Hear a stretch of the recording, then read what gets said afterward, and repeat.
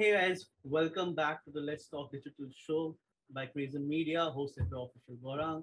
And today with us we have VivalaCoin, and I hope that pronunciation is correct.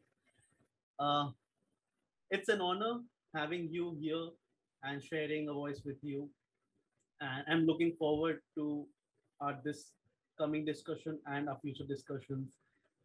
So, with not much further ado, let's talk about your first impressions of Nemo back when you got introduced to him.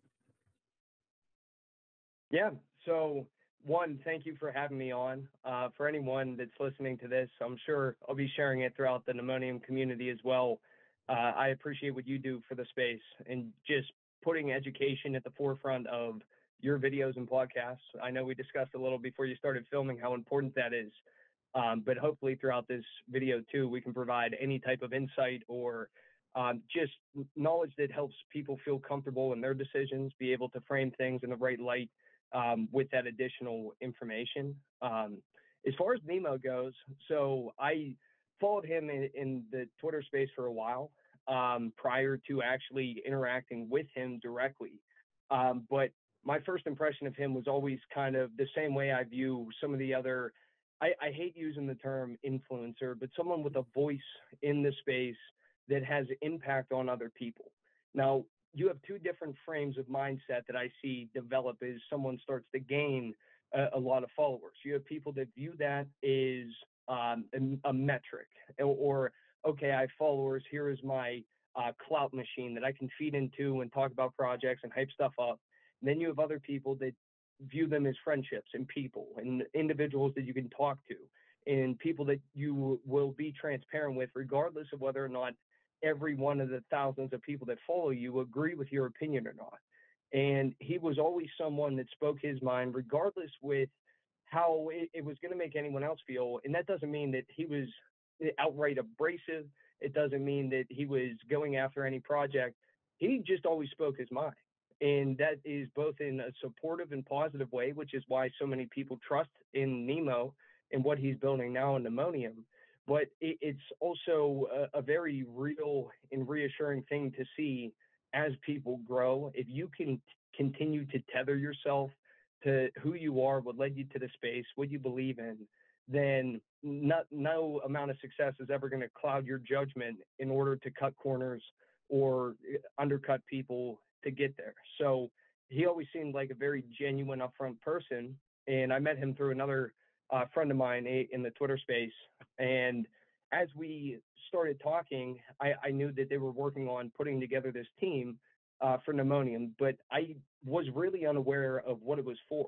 So the original skulls dropped right prior to that. And initially, I was going to scoop one up off a secondary, but they started running up in price. But I followed them every single day, and I thought the art was cool, even though he just updated it into the 3D one. But the first questions that he asked me, they weren't like, so what's your experience as a moderator? Or do you have a YouTube channel? I need a words guy to talk about stuff. He asked, so what's your story? What brought you to this space? Why are you here? And it wasn't business, it was personal, to try and figure out what I believed in, how I view the other individuals in the crypto space, what I think about decentralized technology and its potential, what I'm passionate about.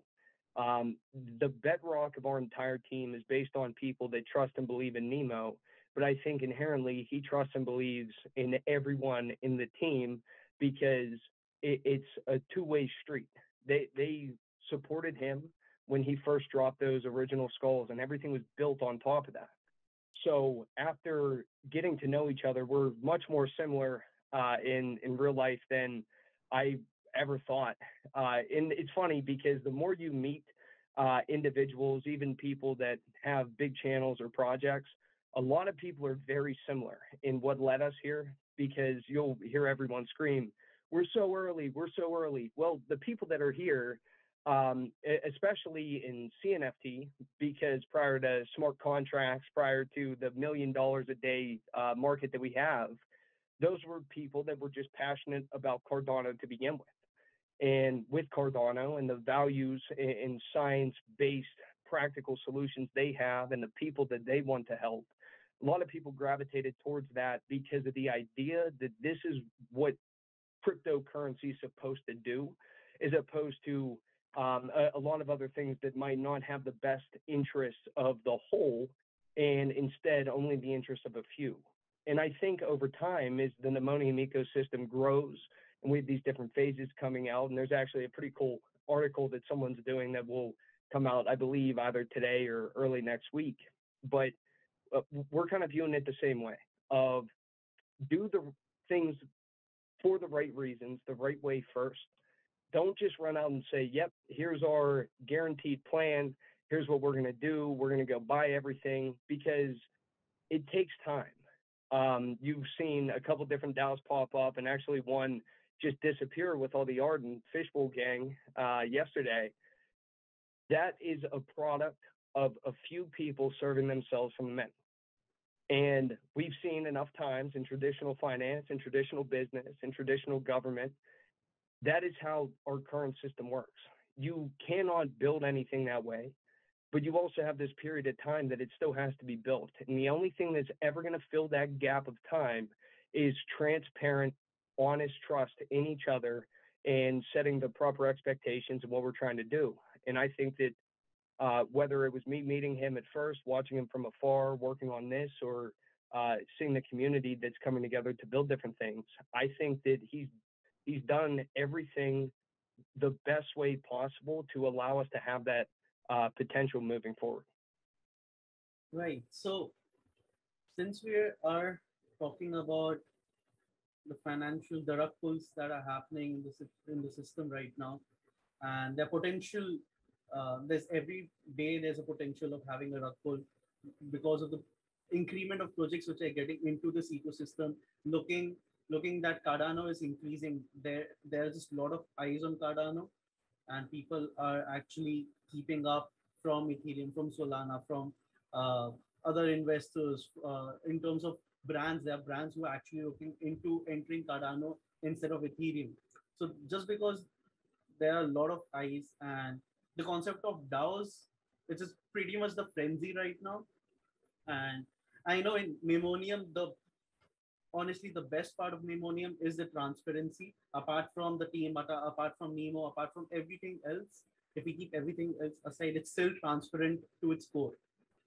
And all of the people who actually follow Nemonium or are part of Nemonium feel the same way. That is the one thing they all feel consistently, that it's transparent, and hence they can have complete faith and trust on the project and the future potentiality of the project. Now, since we have been told that Nemo is planning to have a DAO which is completely autonomous, completely self-driven, and all the holders have the power in their hands. If we compare it to the real world, that's basically a utopian lifestyle. Correct. So, in terms of real life and potentially reaching the part where it's 100% autonomous, what's that track looking like? How do you compare it for someone who has zero idea about how DAOs work? Yeah, so I think you hit the nail on the head that the idea of a DAO currently on Cardano and how people view it is unobtainable at the moment.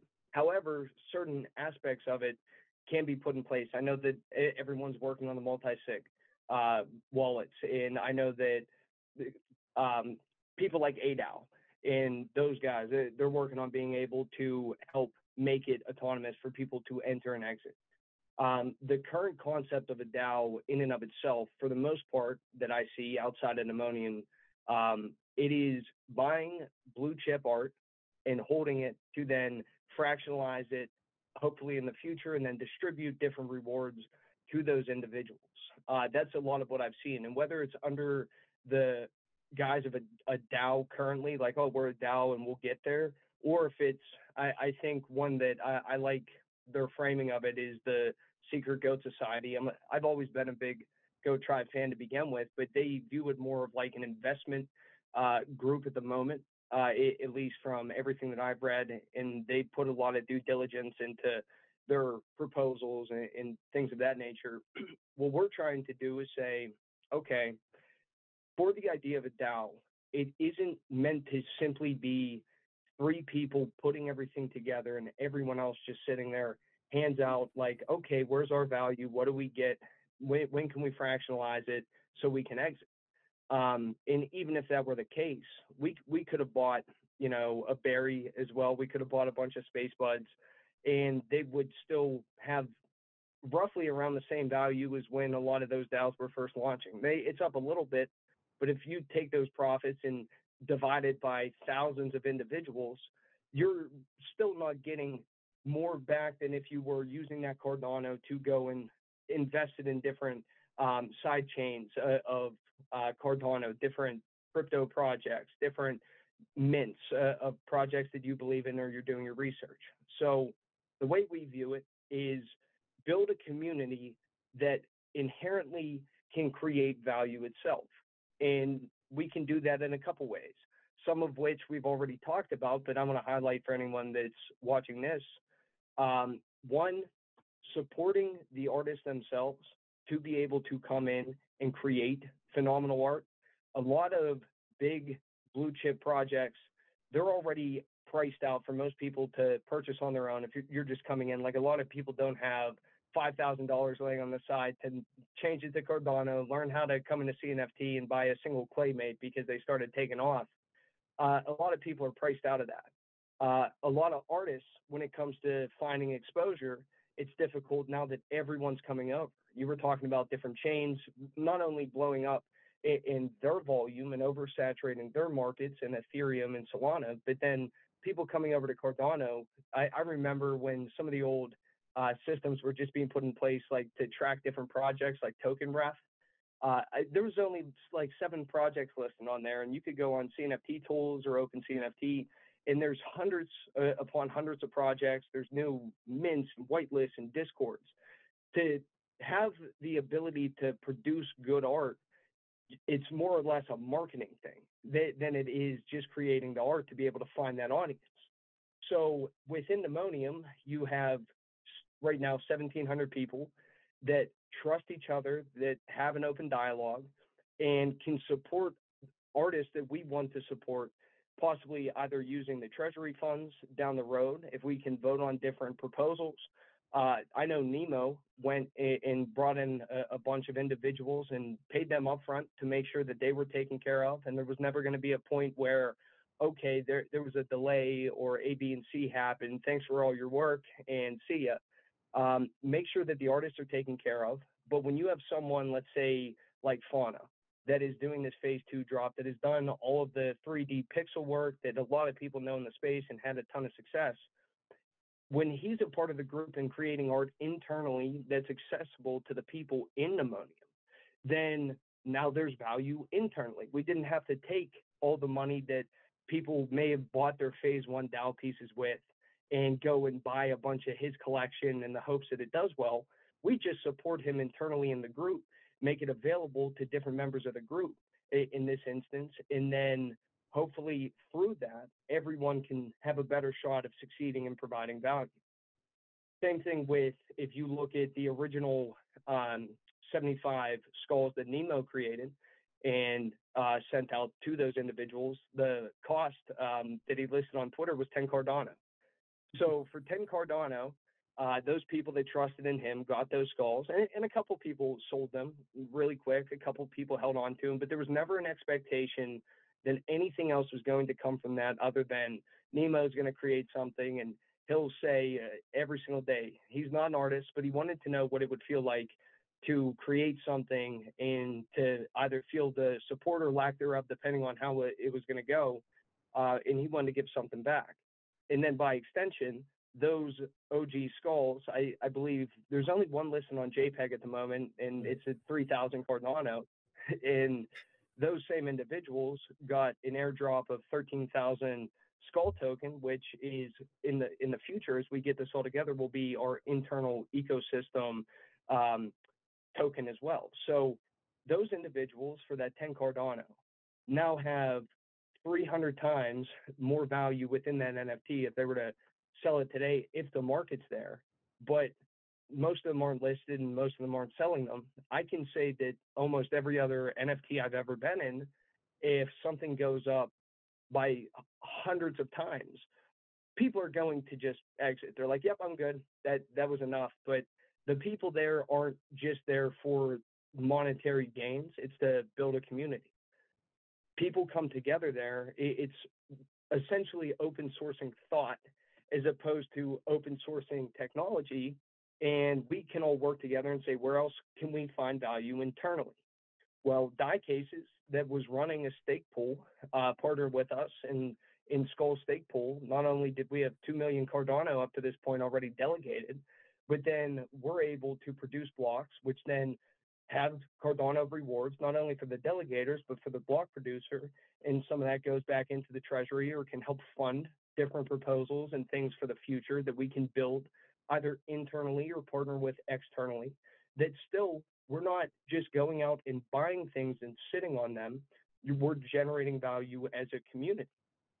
Now, it's a domino effect because once you have that stake pool up and running, then we partnered with Drip Drops and we can distribute our Skull token that way and reward people additionally for delegating their Cardano with that ecosystem token. Now, ultimately, it falls back onto us to build this the right way and to make sure that what we're doing works over time. So it's not like you can do it under the premise of, oh, the utility token's going to go to the moon and all of the NFTs and all the different things are going to be just invaluable. But ultimately, it is a way to build that community and reward them for believing in what we're trying to build. And when you have thousands of people working together that have all the ins and outs of art, all the ins and outs of business, finance, technology, there's always someone somewhere that can do something. And that includes everything from merchandise to media to art. We even had some people come over from Ethereum that are working with Nemo right now for some stuff in the future as well, trying to crack open additional value to maybe some artists that if they came over and just tried to make something in Cardano, it wouldn't have landed. Or maybe they like the idea of having a community that's there that supports them vicariously through Nemonium already. I know one external artist that came over from Ethereum was Benjamin Club, and they did phenomenally, but I saw a fair amount of dialogue where people were upset because they were like, oh, they came over from Ethereum and now they're taking all of our stuff. And it's like, they're not, they're just producing good content and good art and people want to support it. So in this case, we're just, instead of going and collecting it all once they drop it and it's far more valuable, support and incubate not only artists that already have a proven track record of doing that, but the most important part is finding new or undiscovered artists that produce amazing artwork, and then you can help give them the platform or the means to produce it and get it out there. There are so many talented people I've seen in some of the behind the scenes stuff for What's the Comfort Nemonium of individuals that at first I didn't even know. I didn't even know what they made or how talented they were. And I know that people are going to say, oh, well, you're biased, but I believe that it's some of the best art that I've seen in CNFT in general. It's really incredible stuff. So in the idea of creating value internally in a community, a lot of people see someone like Fishbowl, Gang, Rug Pull, and just disappear. Well, they sold their pieces, they bought blue chip art, and they were like, yep, we're just going to hold this and distribute. That isn't a viable way to do it because eventually you're going to hit a wall where either everyone around you figures something out, sees a new project, is moving quicker than whatever you're trying to build or invest in, that they're going to either try and leave or it stalls out. And at that point, I mean, if you're not transparent about stuff and people don't know who you are, all they got to do is pull the cord out of the wall and sell whatever and leave. And then it just burns the people that trusted in them to do anything in the first place. A lot of these different DAO-based communities, even prior to a DAO functionality to make it autonomous, it is a slow process to be able to build value just by buying large projects. It takes a ton of Cardano just to go into something like SpaceBuds to 2x it. Now, there's a lot of money floating around in crypto in general, but a combination of the market kind of teetering and making people nervous over the course of the start of 2022, a lot of people not being sure about tax season coming up and different issues that each person has individually, it stalled out a little bit, and everyone's like, well, where are my gains? Most other funds in traditional finance, if you get like a small percent gain year over year, you're killing it. You're doing great and everything's fine. It's just people are so desensitized to profit in Cardano, CNFT, crypto in general, that you could do well and make money in this space, log into Twitter and scroll for half a minute, and you're going to see 5 people post their 500x, moonshots and different gains and all the things that they did. And people it's just market psychology. They're not going to have the patience to be able to do that. So instead, focus on giving them something to build and something to work on, or a platform to pitch their ideas. Outside of that, a DAO is an autonomous organization, is essentially a ton of different individuals working together in a business that can create infinite amount of businesses that can all benefit each other within that single ecosystem, while collectively through governance voting on whether or not people think that is a good idea, think tanking it, putting together proposals. The amount of opportunity that can come along with that is incredible.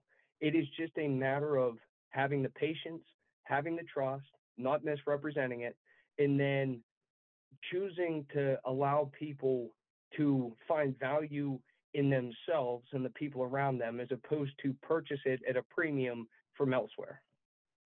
Right. So there's a follow-up question on it. Just something which came to my mind right now is that once it's autonomous and people are voting for something on a particular agenda, does the same concept of having the number of token is equal to the amount of votes you get still relevant? Because then that's the same societal norms which are carrying forward to basically decentralized community, which is the more power, the more assets you have, the more money you have, is the equal to more power you contain with yourself. Does that logic still like carry forward? Is it still relevant? Yeah. So what you're going to see is the official breakdowns and how they're used in the autonomous sense will not fully go into effect until the other phases are done and we distribute all the different voting pieces that would be within that ecosystem. So I'll answer it in 2 ways. One, yes, having, let's say, an OG skull may have additional voting power within that at the end of it as we structure it out. But in this case, there's additional utility within that specific piece or that specific phase, being the first to where everyone that had one of those OG skulls was automatically whitelisted for Fauna's drop that's coming up here shortly. So it may provide different opportunities in that way. But if right now you locked every single policy and you said, here's what the breakdown is going to be because here's how we want it to work, you might come across an issue where we had a certain amount of launchpad tokens. And at first there were 13,000 in total, and we were going to start to distribute them to where we felt like there was enough to where there's value in having the token in a vote, but it's not diluted to the point where there's just a ton sitting in the marketplace and no one really cares about it, or you could throw it away and pick it up in an instant. You're not going to get genuine involvement within the community if it's not something that you're like, okay, I have this means something. So at that point, we capped off that policy and closed it out at 3,000. And the rest of them were just burned at that point. Now, could we have sold them before the end of the phases, before everything went into place? Yeah, I believe that we could have, because we were selling them for, I believe the original price was 13 Cardano. So they're cheap. People like Nemonium and a lot of individuals, after we cut that sale off the first time due to congestion, were saying like, oh, we want one.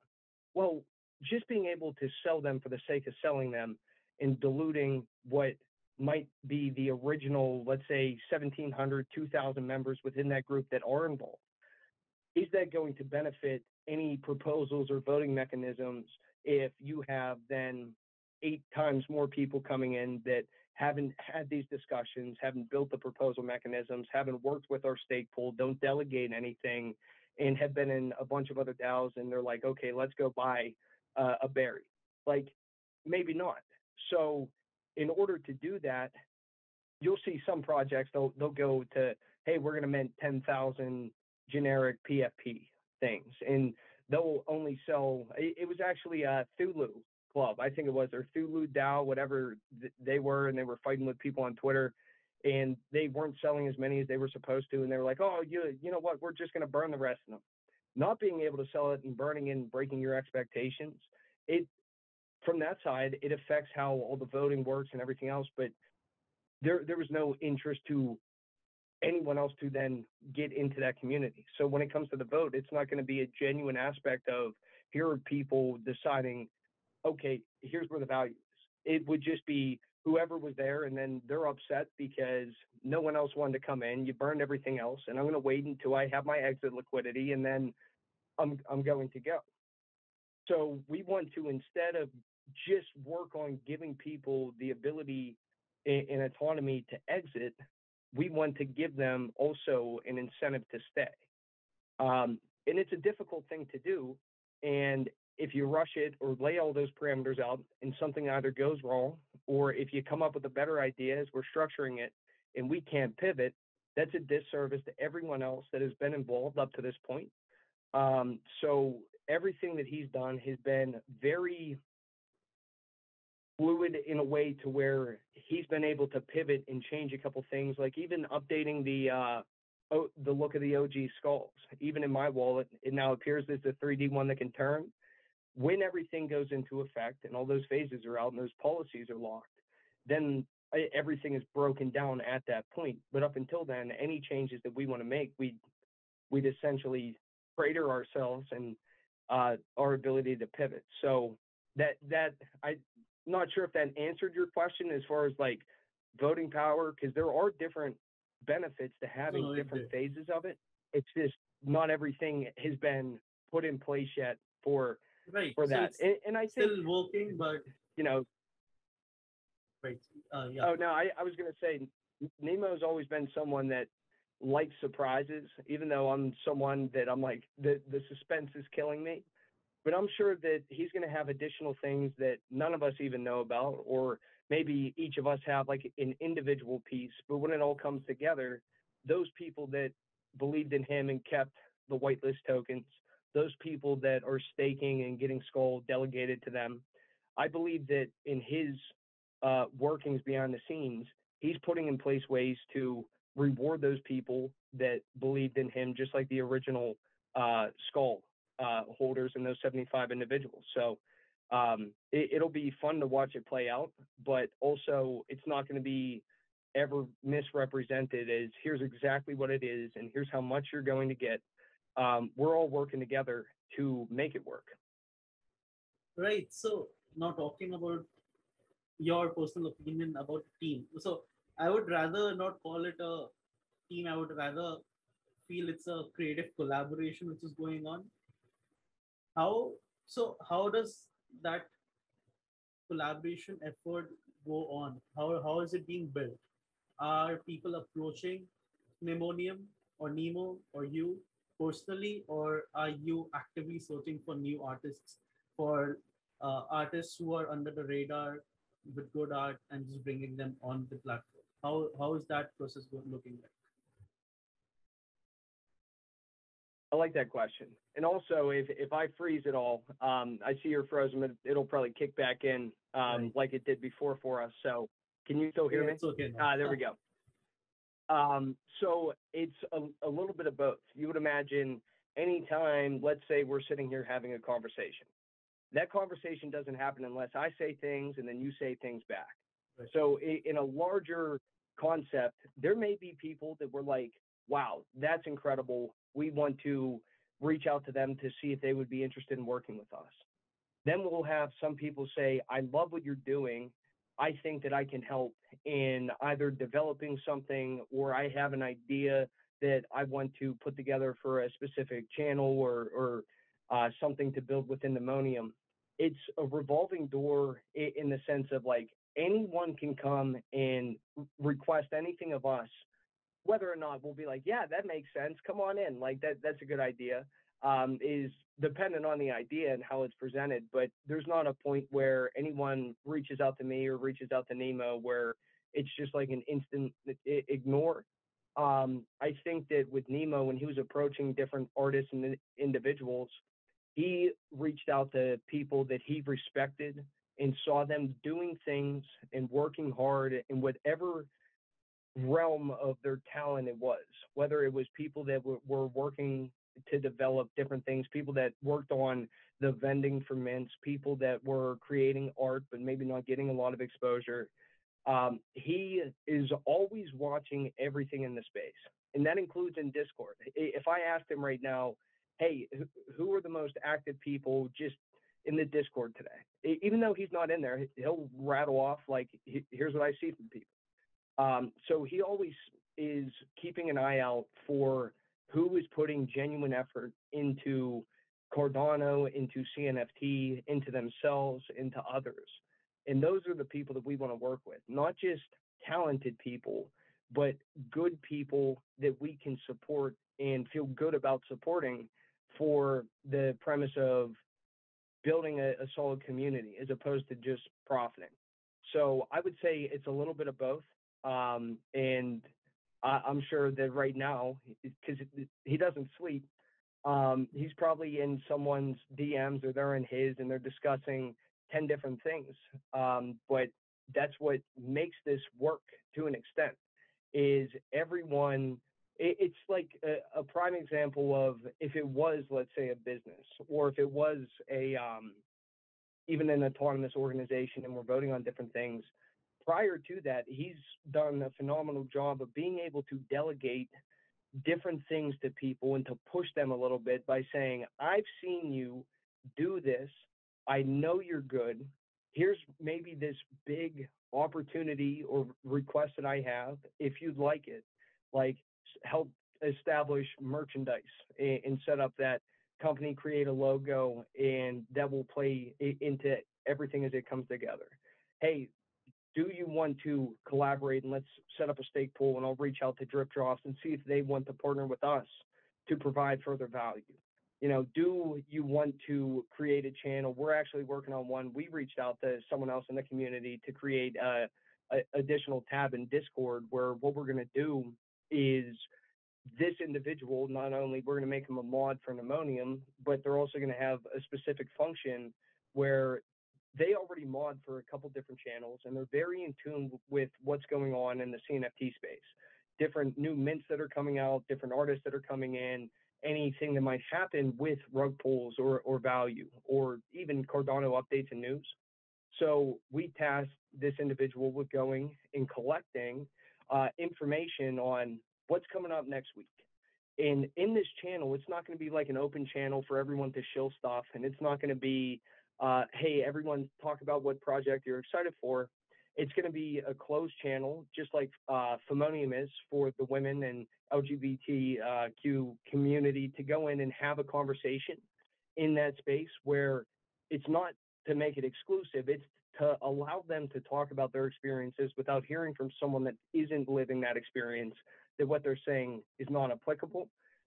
In this one, it'll be a closed channel on Discord, and it'll be for the artists.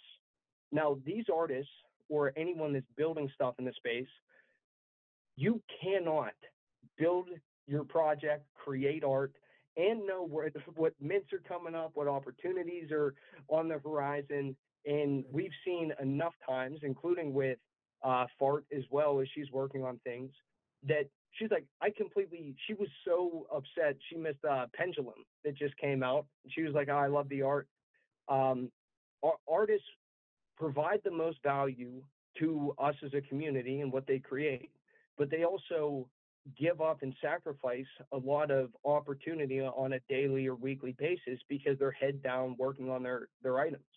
So even in a way, if we can have conversations and have this person that just came into Nemonium, super active, super excited about the project over the last couple of months, give them the task to then create that newsletter, that breakdown of, not, hey, go mint this, go buy that, but here's just the information about what's coming up.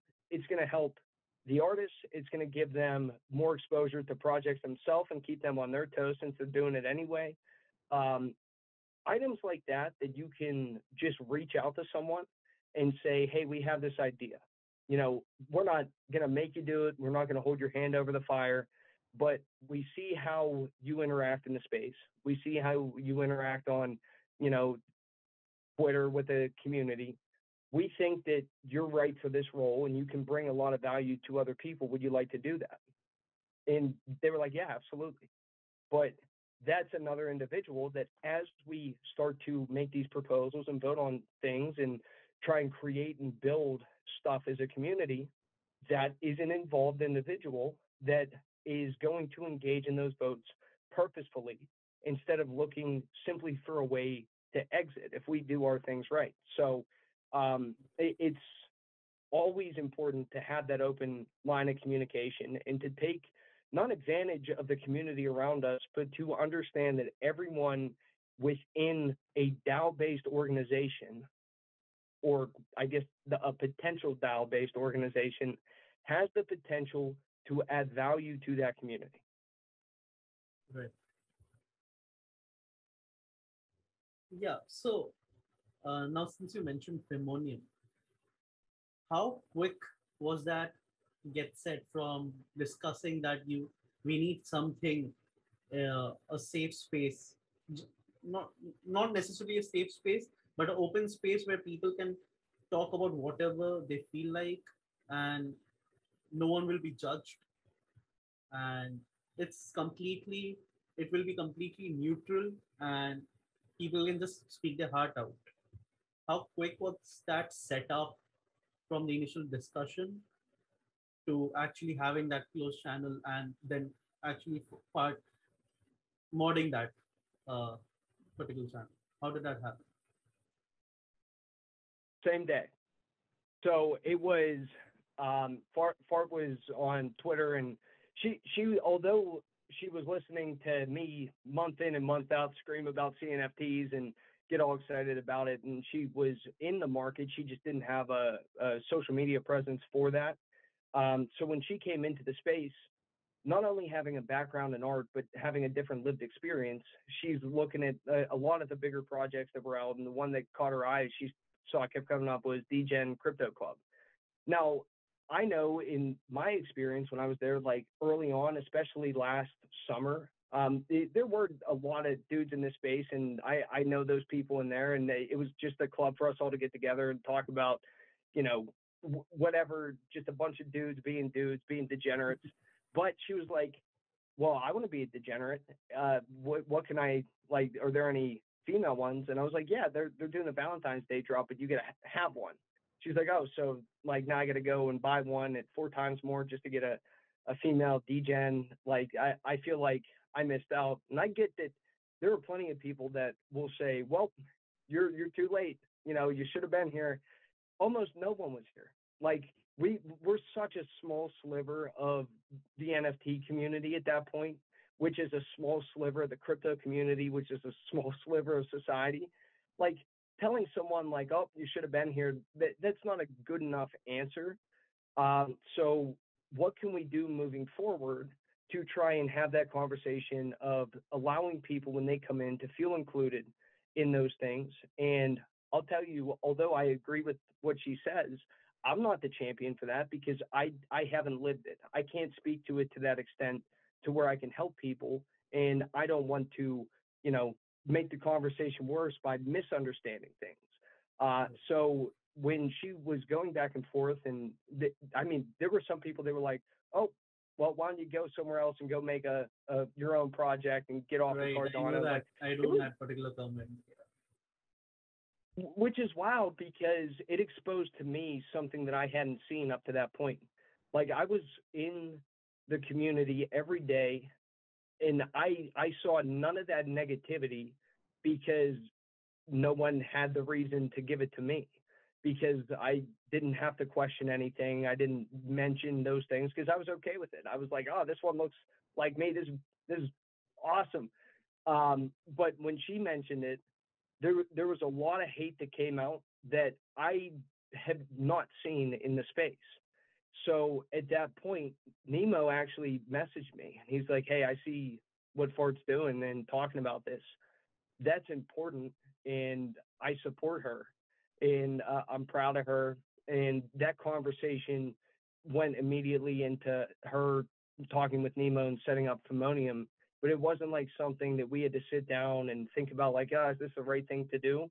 I think it was almost an instant agreement that this is a necessary thing for the space. It's a conversation that has to be had. And she's been wanting that ever since. And I think that that community in and of itself is going to be very good for individuals, not only that are in there that can express their concerns or talk about it, but also to bring conversations externally and say, look, like we need to be a little bit, not more sensitive, but just be aware of how we treat things or what we do. And of course, you're going to have people on either end that will still be upset, because I am friends with a lot of the people from DGen Crypto Club. I am friends with a lot of the people that maybe not the ones that are saying the terrible things, but if you are in a project and your profile picture is the same as like the last 5 people that were just telling someone to F off and shut up, Right. you It's start to subconsciously getting in associate your that. mind. Yeah, you start to associate that toxicity with the project. So I was in this middle zone of I know a lot of these people. Some of them are super, like some of the nicest people I've ever met. But how do you cross that bridge to saying like, oh, you know, this isn't right and you have to change it? Because if you just jump into the Discord and mention it, which was the whole debacle that came up with FUD buddies and that whole issue there, sometimes that echo chamber is a little too loud.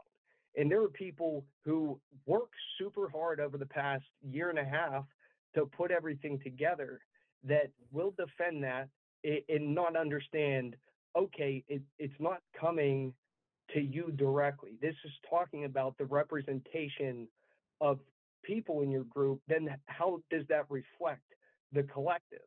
And you try and have these conversations 180 characters or however many characters, 140 characters at a time across 128. public forums and in Discord.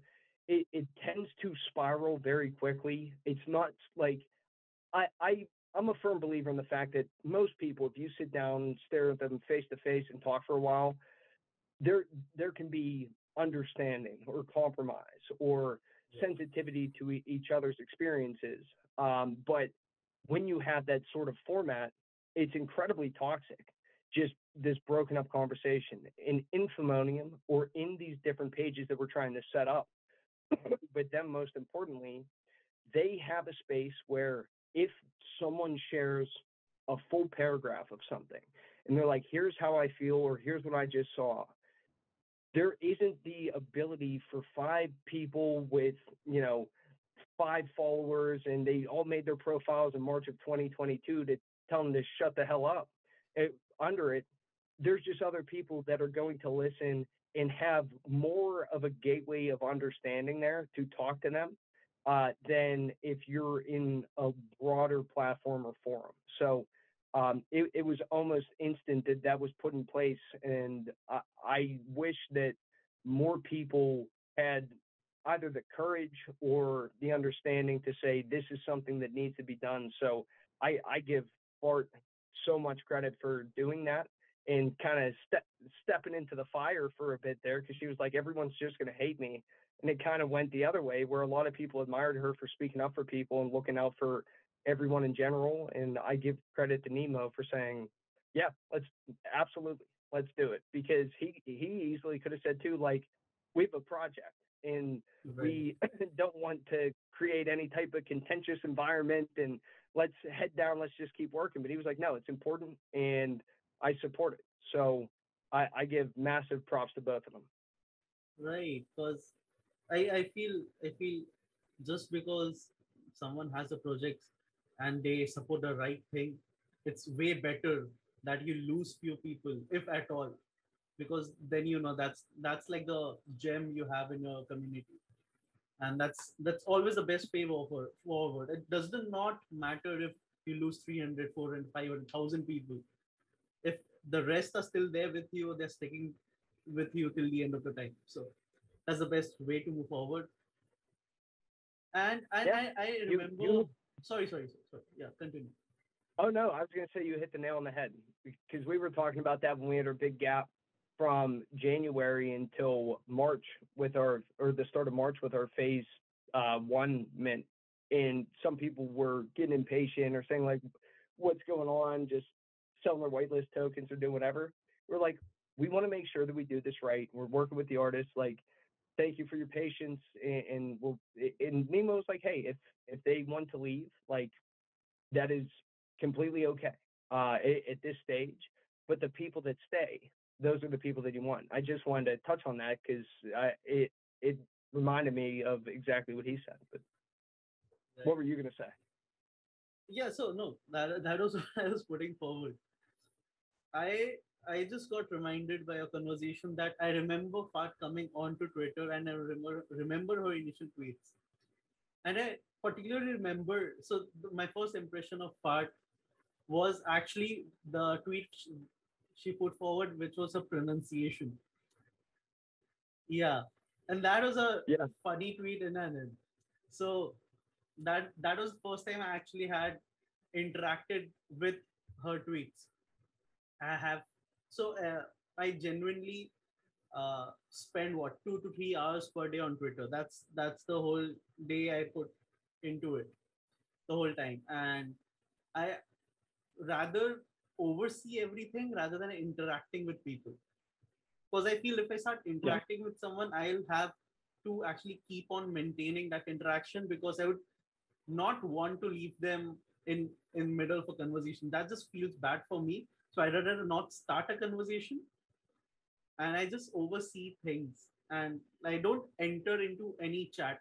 The same goes for Discord servers.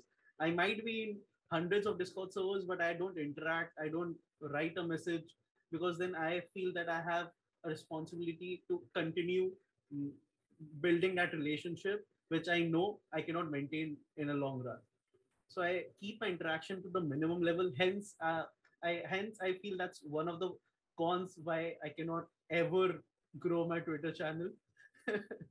but I all the followers I have, I know they interact with me with all of their heart, so I'm completely good with it. So I remember Fart posting out these tweets. I remember started interacting with that particular tweet, and then just Fart's Twitter just blew up post that tweet. I remember I remember coming back online 2 to 3 days later, and I like shit. I had to like go on and I had to go on open Fart's Twitter. And I had to actually see what happened. And that 2 days was the period where the whole I don't know if I want to say call it drama, because how that's how people actually feel it is, regardless of oh the yeah, content. People call it drama, be it for someone thing good, something bad. It's in the gender sense we call it drama, and I feel that's a very negative word to put forward, but that is how people understand it the yeah, best. yeah. I think that one drama in and of itself, it all depends on how you take things. So as an individual, to touch on what you first said, I take an immense amount of responsibility to respond to people, to interact with them. And recently, I had a couple things happen in my life that over the last 10 days have really kind of shook my life up. And I had to handle some family stuff and some work stuff. And I feel bad when I don't get back to people immediately. And then the more that scales, it's an impossibility. And that's coming from someone that I spend the majority of my day in that space, and majority of my day working on things in the crypto or NFT community, and then still trying to intermittently work and do stuff throughout the day from home, or now they're pulling us back into the office trying to juggle it. It quickly burns you out if you don't take a second to say, okay, like I'll get to everyone, but it's starting to outpace me. I struggle with the same thing. And if I had a solution, I would tell it to you, but I don't. And I'm sure that as it scales, if it was ever to the point where Nemonium or any of us needed like a social media manager, I wouldn't do it. Like I don't want anyone else responding to stuff, speaking for me.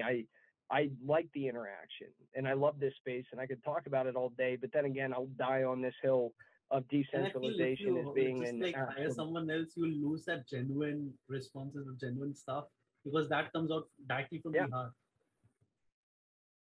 that's what a lot of people that have much larger channels do, just because they can't keep up with it. But like anything, it's like a circus where you got to keep performing, or else then you lose that algorithm and that interaction and everything else. But then that's where you see like all the big crypto Twitter people, whether it's just in general or on Cardano, the same tweets every day of like, oh, like, did you buy Cardano today? Like, okay, we get it. Like, do you have any original, insightful things to say, or are you just going to scream the same 20 generic things over and over again? And that's where they sold out of the conversation. And instead, they're just business individuals, and they make things for doing whatever. And then the second part is, as far as drama goes, when you're having all these different interactions, people interact very differently on the internet. Everyone can say whatever they want. If someone is jaded or upset or afraid, they can be very toxic and mean and angry. If someone is excited and passionate, you would think that they hit the lottery typing in all caps and 15 rocket emojis and everything else. Realistically, those interactions and communications are unsustainable to begin with. If we spoke to each other with the amount of passion, good or bad, in a format like this, if it was that same energy that was just shoved into that tweet between you and I for these 2 hours, I'm pretty sure my beard would burn off. We would just, it would be so high energy of just like one thing after the next after the next. Right? Just Big thing, non-stop big thing. rants going on. Yeah, it's exhausting because people curtail these tweets and they sit there and they look at them and they reread them, and they can say, okay, this is picture perfect and it's exactly what I want sent. But then you get someone on the phone or you meet someone in person and they can't speak to it, or they have like one or two things to say and can't carry a conversation, or maybe they just view things a lot differently than what they present themselves, but they're doing it for the interaction, or they're farming engagement for maybe their own self-interest or their own mint coming up or their own company or their own potential. It's very hard to dissect who is here for what reasons in just a snapshot. Now, over time, you can start to get that idea of like, okay, this person, I've seen them around for a year or two. They're here for the right reasons. I've talked to them. I see where they invest their time. I see what they do for the community. They're here for the right reasons. That's someone that when I see their interactions, I know is genuine.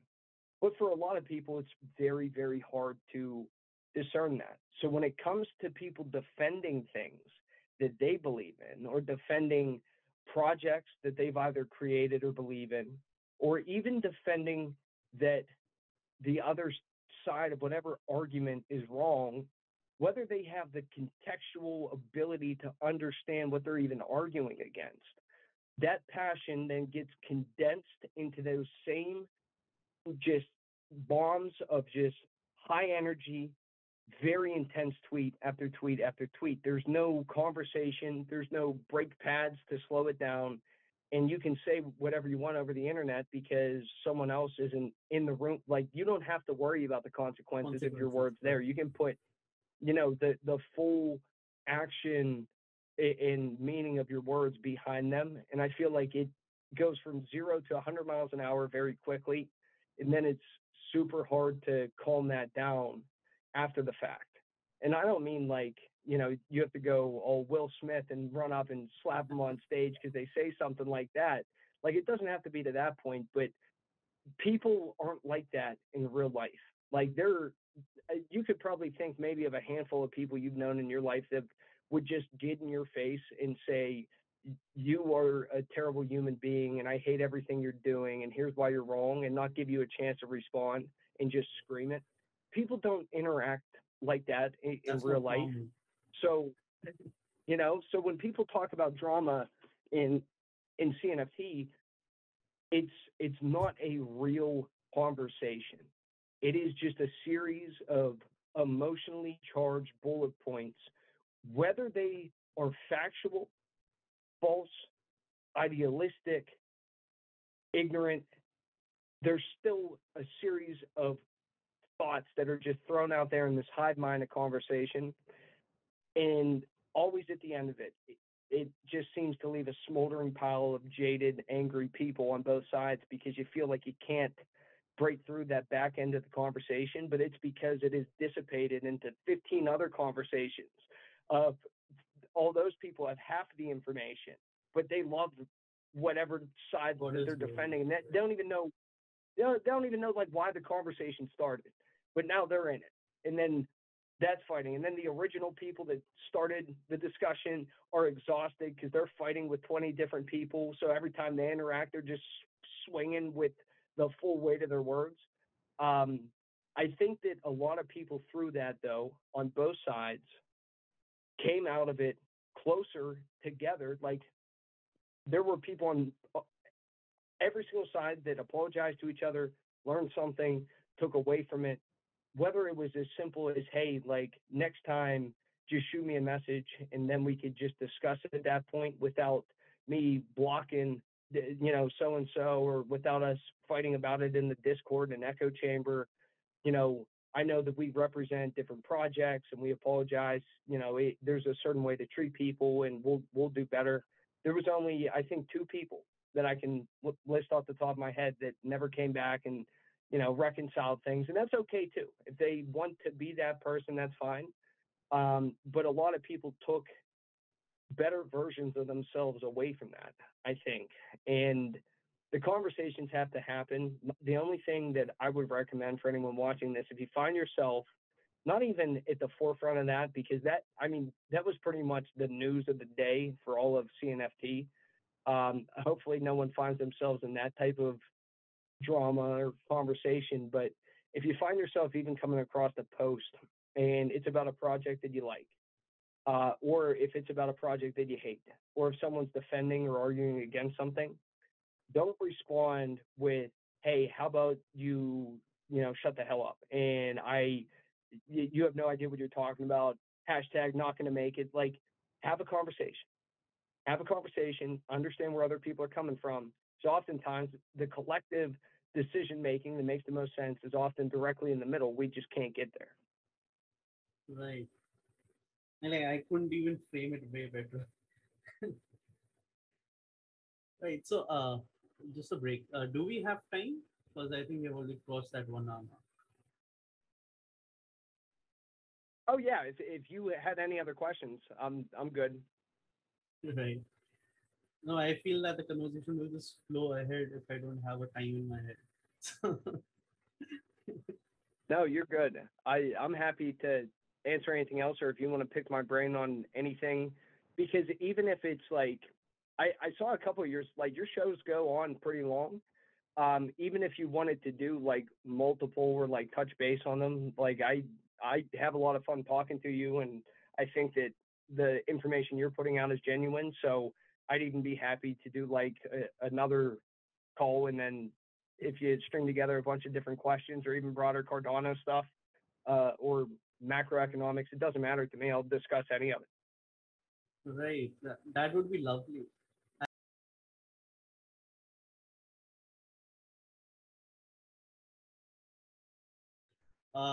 Handling a wallet. Yep.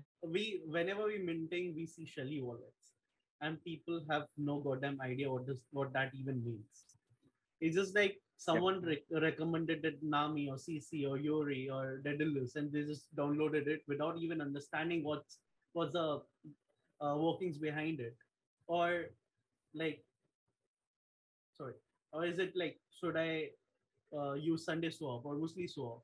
What's the difference? How does it look like? So these are stuff which people actually have confusion getting into. No matter how much Yep. paper they read, no matter how many videos they see, they actually don't get that basic essence, the basic difference between all these things.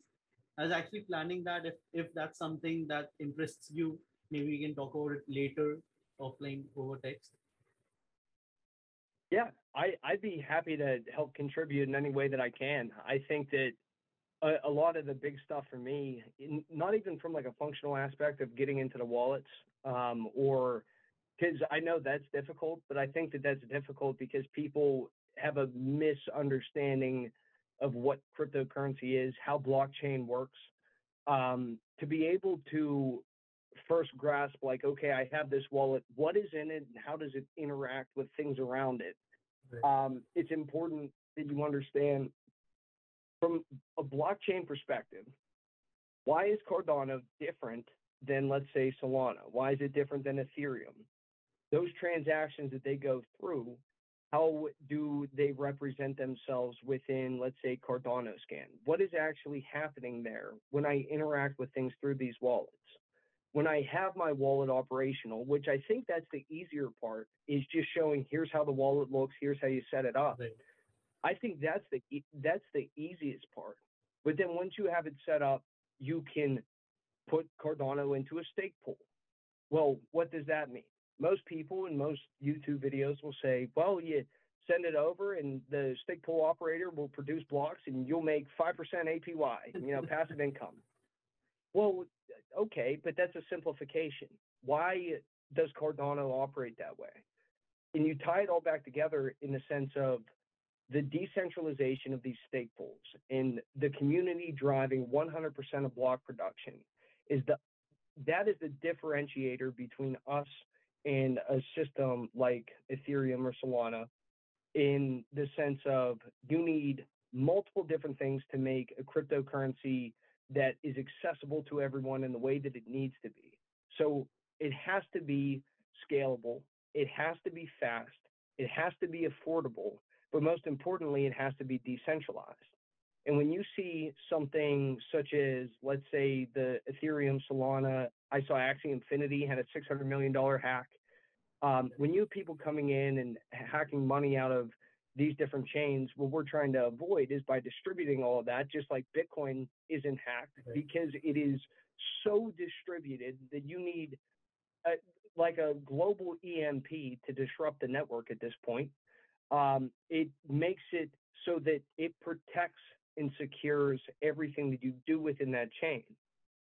That took multiple years of preparation from a Cardano standpoint. And when a lot of people are looking up, should I come to Cardano? It's not whether or not we have functional wallets that can sync into JPEG. It is what makes us different, because Solana's got all these NFTs over there, and they just announced earlier that they're going to be allowing Solana NFTs on OpenSea, which was a big deal, but you saw that coming, which I think it doesn't matter. I think it's just going to dilute the entire site, because there's so much at that point. Good luck picking one that is going to do anything. The amount of, like, side note, but for Cardano, that's already been done. The decentralized part is already in place, stake pool operators producing everything.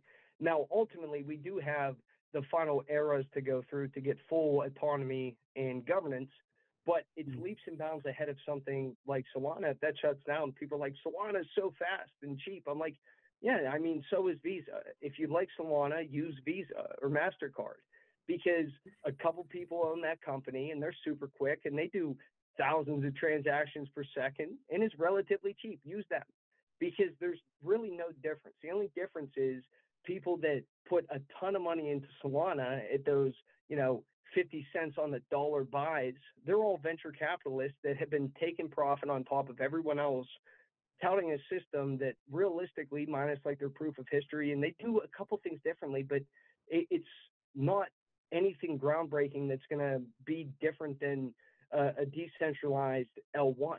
It's just a, money maker for the people that put it in there. And I think crossing that threshold of Cardano, like, why does it get so much hate? One thing I wanted to make like a separate video on, but I think it's true.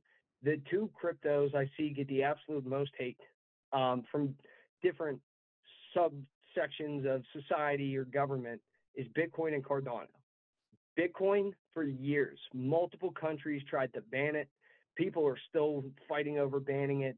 The banks hate it. IMF hates it. The Fed hates it. SEC is afraid of it. They despise it, and they see it as the complete downfall of their control of the global monetary system, and by extension, the people that are subjected to it. Cardano gets a ton of hate. Of all the L1s, gets absolute shit on it just constantly. Now, for them, it is because there is not vested interest from the people that run these media companies or that have the big investments in Ethereum 2.0 to where you got to, I can't pull my shit out because it's staked in there. Well, now they're stuck. They're stuck, and they vested interest in that. They invested interest in Solana because they bought it all super cheap. Push it. They didn't buy Cardano because they didn't understand it, and they thought it wasn't going anywhere and it wasn't going to do anything. And now 72% of the network is staked by users all over the world that validate blocks and push it forward. Do they benefit at all if we help people in Africa, even though that news became a joke because everyone's like, that's your value play? Yeah, it is. There's 1 billion people in that continent that have no access to the internet, no ID verification. That is a value proposition. Like anyone else, they're like, well, Ethereum, they partnered up with, what was it, Visa or another big thing to settle $1 billion USDC payments. I'm like, I don't care. Like, you could do that now through Visa. Yeah, go and move all your money around. You already have it all. There is not an institutional need for this. This is a societal need for the majority of people that have been stretched so thin that they're making it paycheck to paycheck if they're lucky. That's what matters, and that's why they despise Cardano, because it is not in their vested interest to help anyone. A self-sustaining, well-educated, secure society is bad for business, and they understand that.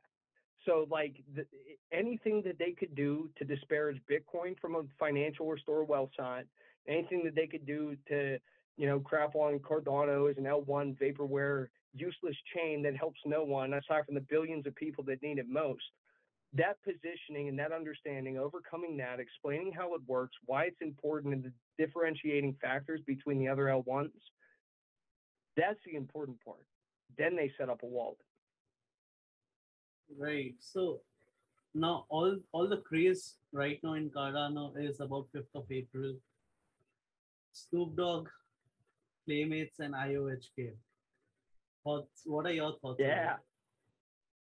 Is that going to be a groundbreaking Twitter space for Cardano, and how big? Yeah, it's big. I think that there's a difference between celebrities that just make cryptos or NFT projects. Like, we're on YouTube, Logan and Jake Paul. That it is just I would rather burn my money than invest in that, but they just take advantage of people that believe in them and that don't understand the space. Snoop Dogg is incredibly intelligent in his investments. He knows how to make money. He is in a million different business propositions. He has sponsors and works with a multitude of different other in real life companies.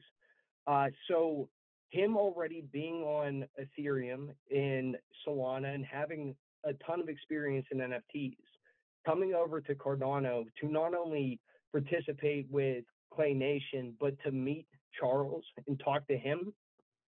If we can get someone that has a voice to reach the mainstream public. Because Charles, I mean, we love him because we watch him talk and it's funny, but he's a mathematician that most people aren't as aware of. Is like, okay, so who's this guy? What does he do? People don't really follow him in the mainstream news for the most part. They do follow Snoop Dogg and what he's into with NFTs. So if he can impart some knowledge to him as to why Cardano is so important, it's not because Clay Nation made you a NFT. That's cool and welcome to the market and bring everyone with you. But why is Cardano important? I think that that's the true groundbreaking point to where maybe he can translate some of that information. From a CNFT standpoint, you already saw Clay Nation, they jumped to like 3,200. The Good Charlotte collab was at like 1,000. Dead Pixel popped up to 3,500 again. It's going to bring a lot of money over. And a year ago, I was saying we were early, and now everyone else is screaming, "Oh, we're early." I'm like, this is insane. It's absolutely insane. I think that it's going to come with a different attitude than the way it would impact a different blockchain. Because on Cardano, the way that the community is different than it is on Ethereum. It's different than it is on Solana.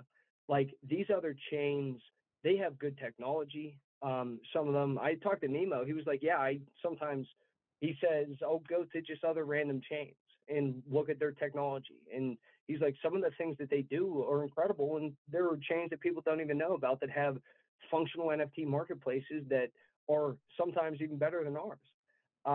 But they don't have that community to drive it. So it's our responsibility to make sure to steer the conversation, to keep it community driven and not turn it into a flip nightmare, churn and burn that it is where there's 10,000 projects on Ethereum and the majority of them go to zero.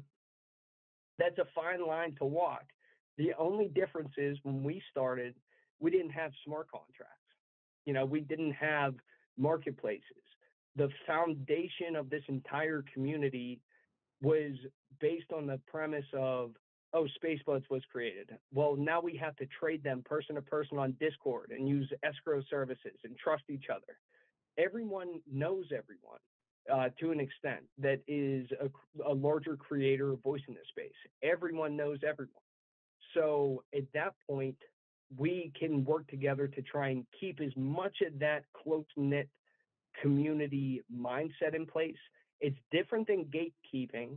We're not saying don't come over, don't build new projects, don't create art. Like I'm investing in things that I believe in. I'm never afraid to watch someone else succeed. I'm never afraid to watch another project succeed.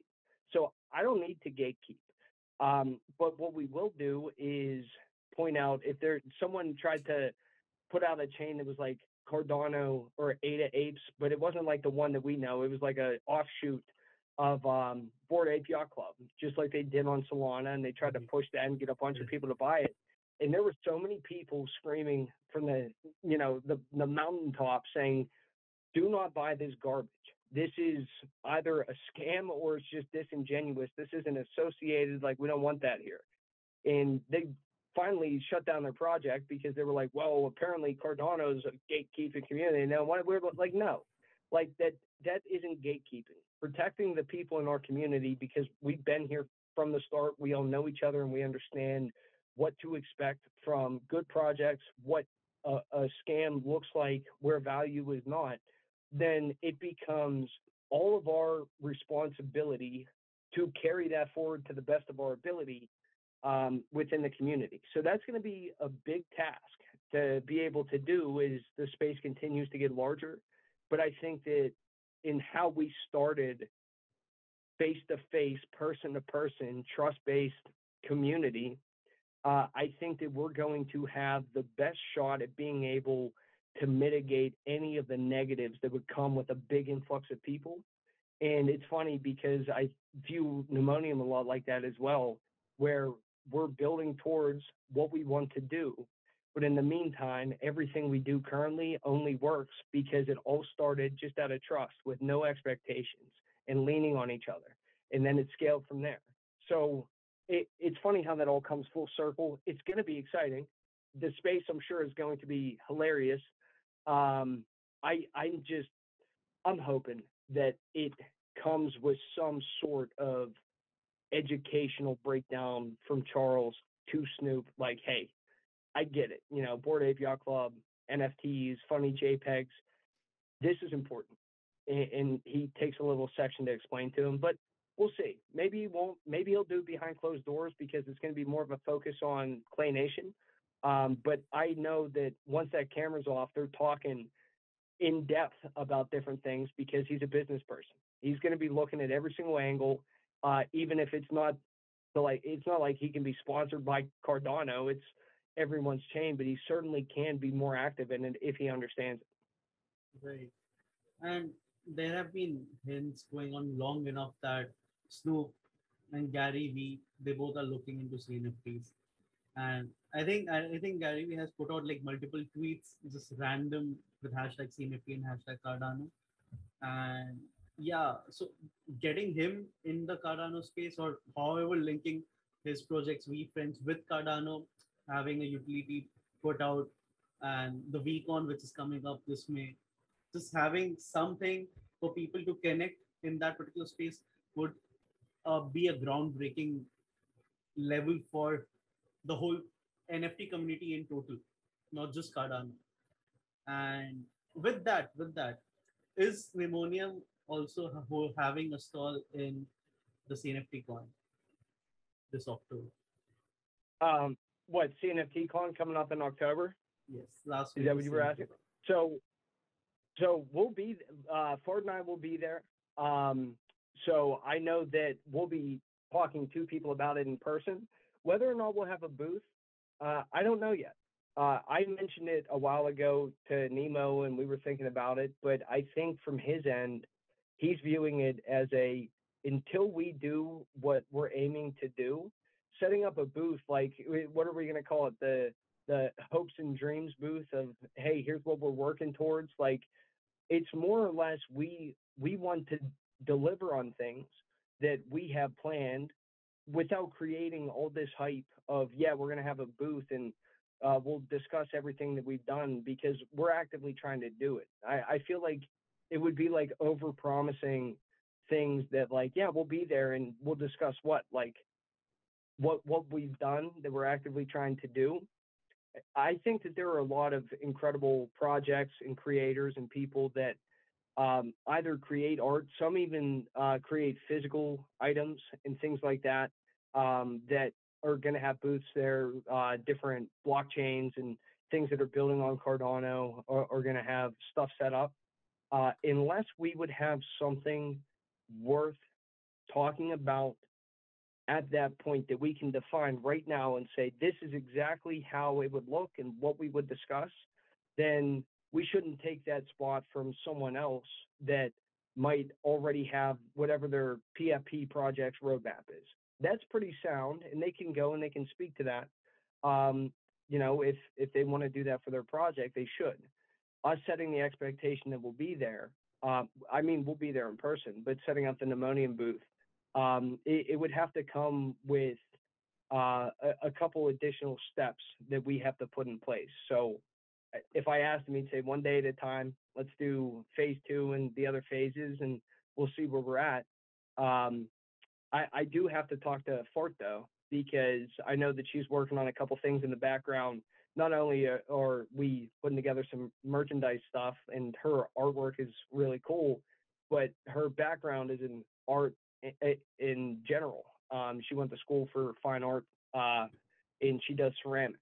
And I know that she's got a couple ideas for making mugs and things like that for individuals, and kind of be more of a utility-based NFT project to get that to them and do some genuine good mornings using a fart mug. So I know she's working on that. So even if we set up, not even like a booth, but even if we sold a couple of those there or something like that, I think that'd be cool. It's just going to be interesting to meet everyone in person, because we finally had a chance to meet a few friends for the first time from the CNFT space. They were in our hometown. And Right. Some unfortunately, they time just back. moved. We only found, Yeah. yeah, and unfortunately, they just moved last week, but they were here this whole time. We didn't even know, so we got to hang out a couple times. So, for as much fun as we had with them, I imagine that we'll just be focused on meeting everyone and touching base there and just having a good time and celebrating what this summer is going to bring. Because I think that yesterday, and watching the market react, barring any external cataclysmic events, I think that this summer is going to be an exciting one for the entire space. Right. And I'm hoping that I do make it in Las Vegas this time because India to Las Vegas is the whole ordeal just to get there. Are you going? I am planning to. I'm planning to, and but it's still a big ordeal just to get from here. It's just so far away. The whole costing, the stuff is really Oh yeah, crazy. it's a pain. I mean, there's a couple of people on our team are in Australia, so that's a nightmare to fly all the way around trying to get over to us. Plus, It's what I around flew 50, one. 78 hour flight just from here. Oh yeah, no, it's my own personal hell. I don't like to fly to begin with. I would rather actually run there as opposed to fly if I could. But even then, I only flew one time last year because I had a friend that had a bachelor party, and there were 19 of us. And of the 19, 18 people either had a flight canceled, delayed, Yeah. pushed back, a flight just was completely missed. We had people winding up in different cities. A few people had to rent cars to get to the next airport. It's not great, but I think that's One just hell a of a reflection bachelor of a lot party. of industries right now. Yeah, like it was actually in Vegas too. So that was my first time in Vegas. So I'll be back again this year for CNFT Con. So I guess that's just going to be a thing now. Right. I've never been outside India, so like, what's better to start off my first international trip with CNFT God? Yeah. Right. So yeah, to end this particular discussion, this particular recording, what's your personal thoughts on this, My which I feel is like the golden period for Cardano's growth? So I would say my personal thoughts in general. So one, I'm incredibly thankful to be a part of Nemonium and to be a part of a community that is so driven and personal and connected and thoughtful and innovative. That's the first thing. And I was thrilled to talk about them on here, and every day I'm excited to be a part of it. My thoughts in general, when it comes to Cardano, crypto in general, world events, etc., I think that right now we're in an interim period that a lot of people are unaware of. And I don't mean like, oh, the next bull run's coming and everyone makes infinite amounts of money. I think that we're in this stage that the way that things currently work in traditional economy and traditional finance and traditional supply chain, how we live our lives, how we do our work, all of that is not going to continue to be sustainable. And I think that we're starting to see the flickers of that, the employment issues, the wage gaps, the increasing prices. The solutions to those items are inexcusable at this point. You print more money, you debase everyone, inflation's already too high. There's going to be a transitional period where money's going to flow into places that it's actually being used and growing and appreciating, or like Bitcoin, expansatory and deflationary to hedge against all of these other items. But externally, it's going to be catastrophic for the majority of people. And it's going to be this reckoning almost of, for years, everyone was told the same things we were told. Crypto is just a giant Ponzi scheme. It's not going to lead to anything. Don't do it. Like, just put your money in the S&P or put it in a high yield savings account. Some of those savings accounts over in Europe are now at negative interest. Like you're not even making anything. Inflation is outrunning every single currency. The regulators and the banks that told you not to get into this market all have their crypto desks set up for their wealth-based clients and their wealth asset management clients. Fidelity and BlackRock and Bridgewater and every major hedge fund, pension firm, retirement plan operator is on hands and knees begging the SEC to file a spot ETF, where Fidelity, that manages trillions of dollars worth of assets, went to Canada to do it. Those individuals all at once are going to realize, I am screwed because I'm not in this market. I have no savings. I'm one of the statistics that credit consumer debt is the highest it's ever been, and I can't pay my way out because my money isn't getting me to where I need to be to even afford the food that is now 3 times more expensive. In those moments of JPEGs and gains and we're going to make it, there's a very real problem with the entirety of our global economy and infrastructure. Whether people understand it or not, they are part of an active financial and social revolution. Now, that will become apparent over the coming months and years to those individuals. But right now, people aren't viewing it that way. So my closing thoughts are, if I could take everything that I've done or that I've learned, and even like the things that really worked out, people looked at years ago and they were like, that is insane. You are an insane person for doing these things. And I'm like, I get it. I get how it looks, but it has to be done. And right now, those same exact people are like, that's insane.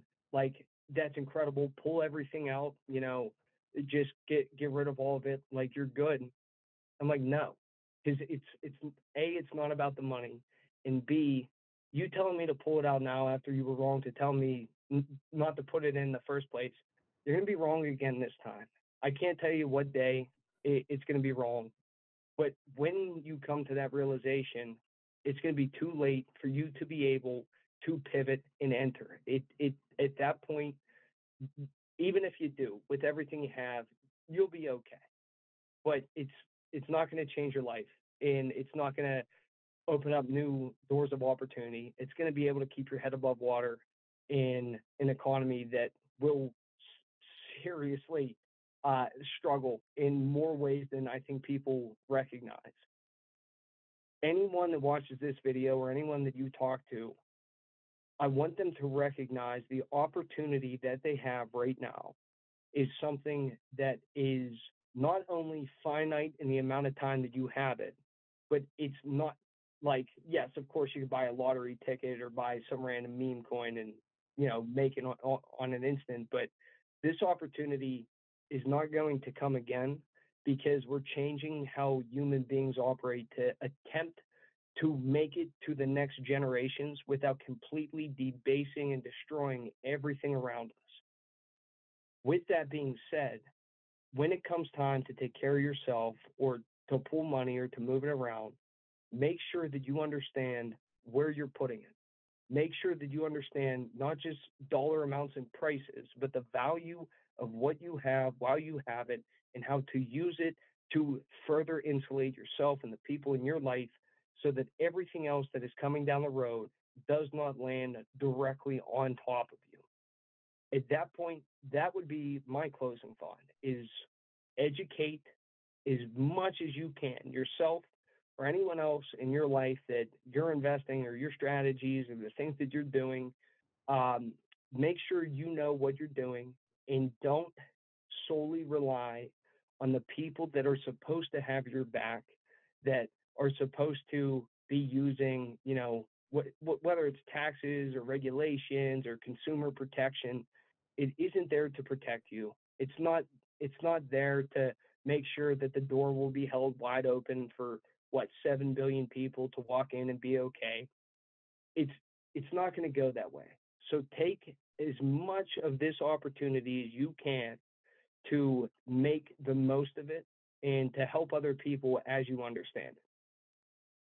That's really awesome, man. And with that, guys, this is the end of the episode and the recording. Thank you for watching. Stay tuned for the next interview, which is with Guru Brigada and Call Me Nighthawk, coming on the April 16th. Thank you, Viv. Thank you for being here.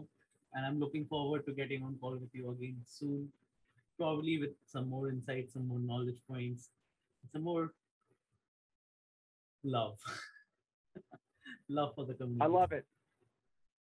I love it. I appreciate you. Thanks for having me on. And I'm looking forward to talking to you again. This was an awesome time.